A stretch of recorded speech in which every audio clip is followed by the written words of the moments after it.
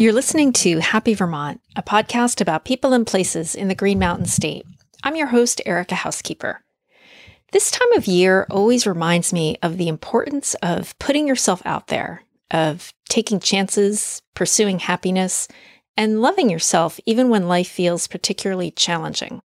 15 years ago, on November 1st, 2006, I returned to my home state of Vermont with my husband Dave after spending 6 years in Boston. In the summer of 2006, we decided we had had enough of city life. So we decided to make a plan and leave Boston for something easier, something simpler.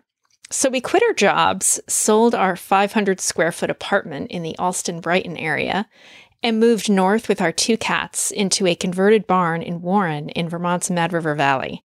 The day we moved to Warren, it was 40 degrees and drizzling out. I remember it well. The barn we moved into was this 2-story rental just up the road from the Warren store. It was nothing fancy, but it was rustic and cozy, and it came with a wood stove and 2 bedrooms and a no-frills kitchen. Our professional future was a bit uncertain at the time. We didn't have jobs secured yet and didn't have much of a plan. I think we were pretty naive, too. I think at the time I figured we just had to leave Boston and get to Vermont and everything else would fall into place. Well, it worked out, eventually. And there were bumps in the road, of course. And in Vermont, let's face it, the winters are long, the cost of living is high, and you can sometimes feel isolated here, especially if you live in a small rural area. Now, I grew up in Vermont and spent most of my 20s here. So it's not like I was arriving to this place and not knowing what it was like. I just forgot that it can be hard to be here. But it can also be pretty wonderful. And I don't know, maybe it's like that everywhere. Over the past 15 years, Dave and I bounced around a little bit trying to find a permanent place to live. We zigzagged from Warren to Underhill and finally landed in Burlington, where we've lived for the past decade. We settled into this tiny house in the city's south end, and we're in a walkable, kid-friendly neighborhood. Our house is honestly not that much bigger than our old Boston apartment, but our daughter has told us we're not allowed to move out of our neighborhood ever. All her best friends live here, so I guess we're sticking around. Before our daughter was born, I spent 5 years working at the Vermont Department of Tourism. And I worked for a bit in healthcare communications before becoming a full-time freelance writer and photographer. Dave's a graphic designer, and he eventually opened up his own design studio in Burlington. So yes, it worked out for us professionally, and we did land on our feet. It's probably just not exactly what we imagined all those years ago, but I guess what is? And some of you might already know this based on stories I've written on my website. I started Happy Vermont in 2009 as a creative outlet to help me cope with my grief after Dave and I lost our first child halfway through my pregnancy. That now seems like a lifetime ago, but that experience changed my thinking. It made me a little braver about putting myself out there. A lot braver, actually. I always loved writing and photography, but I decided I was just going to stop worrying about whether I was good enough and just do it. And I love Vermont. I knew the state pretty well when I worked at the Vermont Department of Tourism, where I was director of communications. But now I feel like I'm in this pursuit of finding as much as I can about Vermont, about its history, its towns, its people. And the older I get, the more curious I become. I imagine that feeling is common for a lot of us as the years pass. You just want to know more and ask why. So in honor of my 15th anniversary of returning to Vermont, I thought I would share with you some of my favorite places of Vermont. I grew up in southern Vermont, and that area feels very much like home to me. My hometown is Manchester, and that's where you'll find the Northshire Bookstore and the Hildene Estate, which was the home of Abraham Lincoln's son, Robert. The town has changed a lot over the years, with new hotels being built and outlets coming and going. But other parts of the community feel very much the same as they did when I was growing up. Manchester Village is as beautiful as ever, with its marble sidewalks, historic homes, and the Grand Equinox Hotel. And you can hike to places like Equinox Pond, Lybrook Falls, or Prospect Rock. Just up the road from Manchester is the small town of Peru, where you can downhill ski at Bromley or go cross-country skiing at Wild Wings. You can stop by the J.J. Hapgood General Store for coffee or a bite to eat, or bring your kids to Main Street Makery for an art activity. Peru is also where you'll find tons of dirt roads and a lot of national forest land, including the beautiful Hapgood Pond. Seriously, if I could afford a second home in Vermont, I would buy one in Peru in a heartbeat. About 20 miles from Peru is the town of Mount Holly. And if you've ever taken Route 103 from Rutland to Okemo Mountain, or traveled north on Route 155 from Weston, you've driven through Mount Holly. I never gave Mount Holly much thought until the last year or so. The town has a bunch of tiny hamlets. There are these places called Belmont, Tarbleville, Hildeville, and Hortonville. And for about a decade in the 19th century, Mount Holly was home to a mineral spring. It's also where the former Chase Toy Factory operated 150 years ago. The only thing I ever really knew about Mount Holly until recently was the fact that Olympic snowboarder Hannah Teeter grew up there. But it's one of those places that's started to pique my curiosity. The town is where you'll find the Crowley Cheese Factory that was built in 1882, and it's the oldest cheese business in America. One of Mount Holly's biggest claims to fame is the ancient woolly mammoth tusk that was uncovered in 1848 by a railroad construction crew. The tusk is now on display at the local Historical Society Museum in Belmont, which is open in the summer. And if you love the outdoors, you can try kayaking or wildlife viewing at Lake Nineveh, which is on the northeastern side of Mount Holly.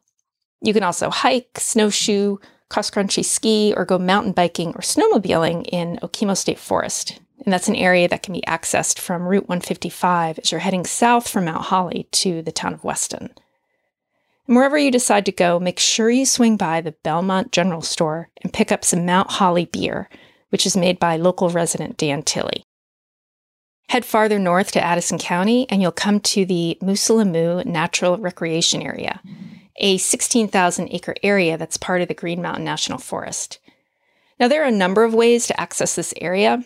My favorite is to take Route 125 up through Ripton and then bang a right onto Goshen Road. You can follow Goshen Road to the Blueberry Hill Outdoor Center, where you can park and access trails for hiking, snowshoeing, and cross-country skiing. And right there is the Blueberry Hill Inn, along with lots of scenery and dirt roads in every direction. My birthday is a couple of days before Christmas, and last year was one of the best birthdays I've had in a really long time. My daughter, my husband, and I, we went snowshoeing in this area on a beautiful December afternoon, and we enjoyed it, and we had hot cocoa in the outdoor center afterward, and it was just a perfect day. Some nice places to explore in Ripton and Goshen include the Hogback Trail Loop behind the Blueberry Hill Inn, the Robert Frost Interpretive Trail, the Ripton Country Store, and the Chipman Inn, which is owned by the wonderful Chris Bullock, who was interviewed last year on this podcast. Next up is Warren. As I mentioned earlier, I lived in Warren in 2006 and 2007 when I returned to Vermont 15 years ago. And I had lived in Warren in the 1990s when I was working as a local newspaper reporter. The town is small and it's scenic, and it draws a lot of skiers and it has a lot of second homeowners. But it doesn't feel as fancy as Stowe or Woodstock. It's just quieter, smaller, and feels less crowded. And Warren is where you'll find the Sugarbush Resort, the Warren Store, the Warren Falls Swimming Hole, and a really fun July 4th parade.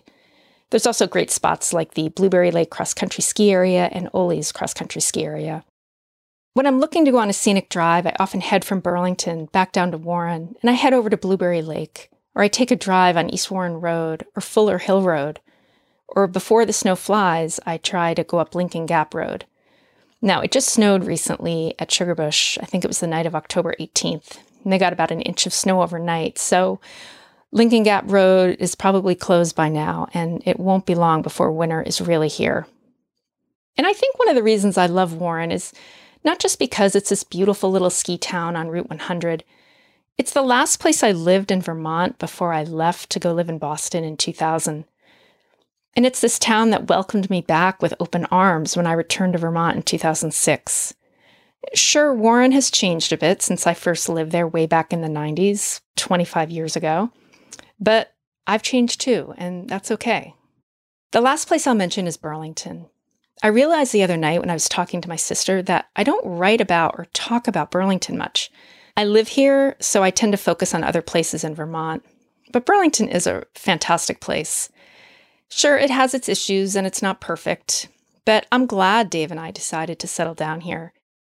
We've lived in Burlington for many years, and we bought our little house in 2013. The University of Vermont is here, and so is Champlain College. There's always a lot to do, and it's a beautiful place to live and visit. Church Street is probably the most popular destination in the city, but there's also lots of other places to explore.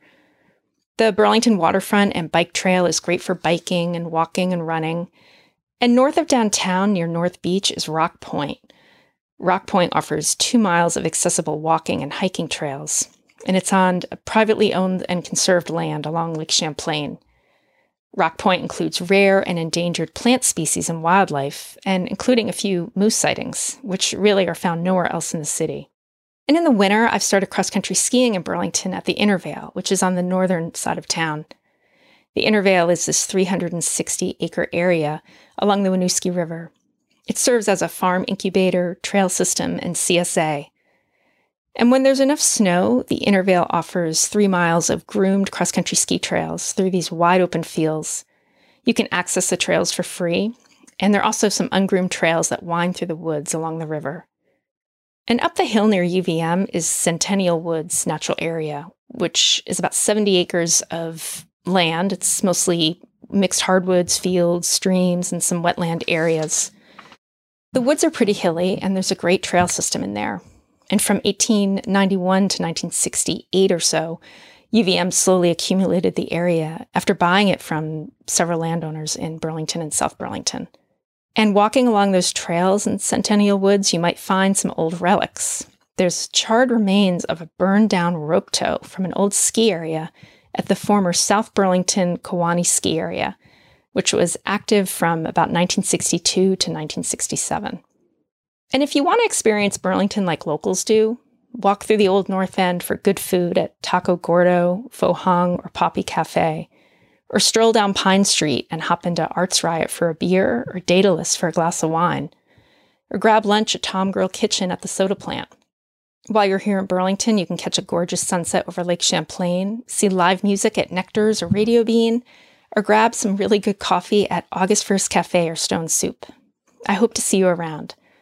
And speaking of seeing people, I want to give a shout out to a couple of listeners I chatted with recently while walking the trails at Shelburne Farms. I was wearing a Happy Vermont sweatshirt. I guess I was sticking out like a sore thumb. And I ran into Holly, who was walking out there as well. A few weeks ago, she had messaged me on Instagram asking about places to explore in Stowe.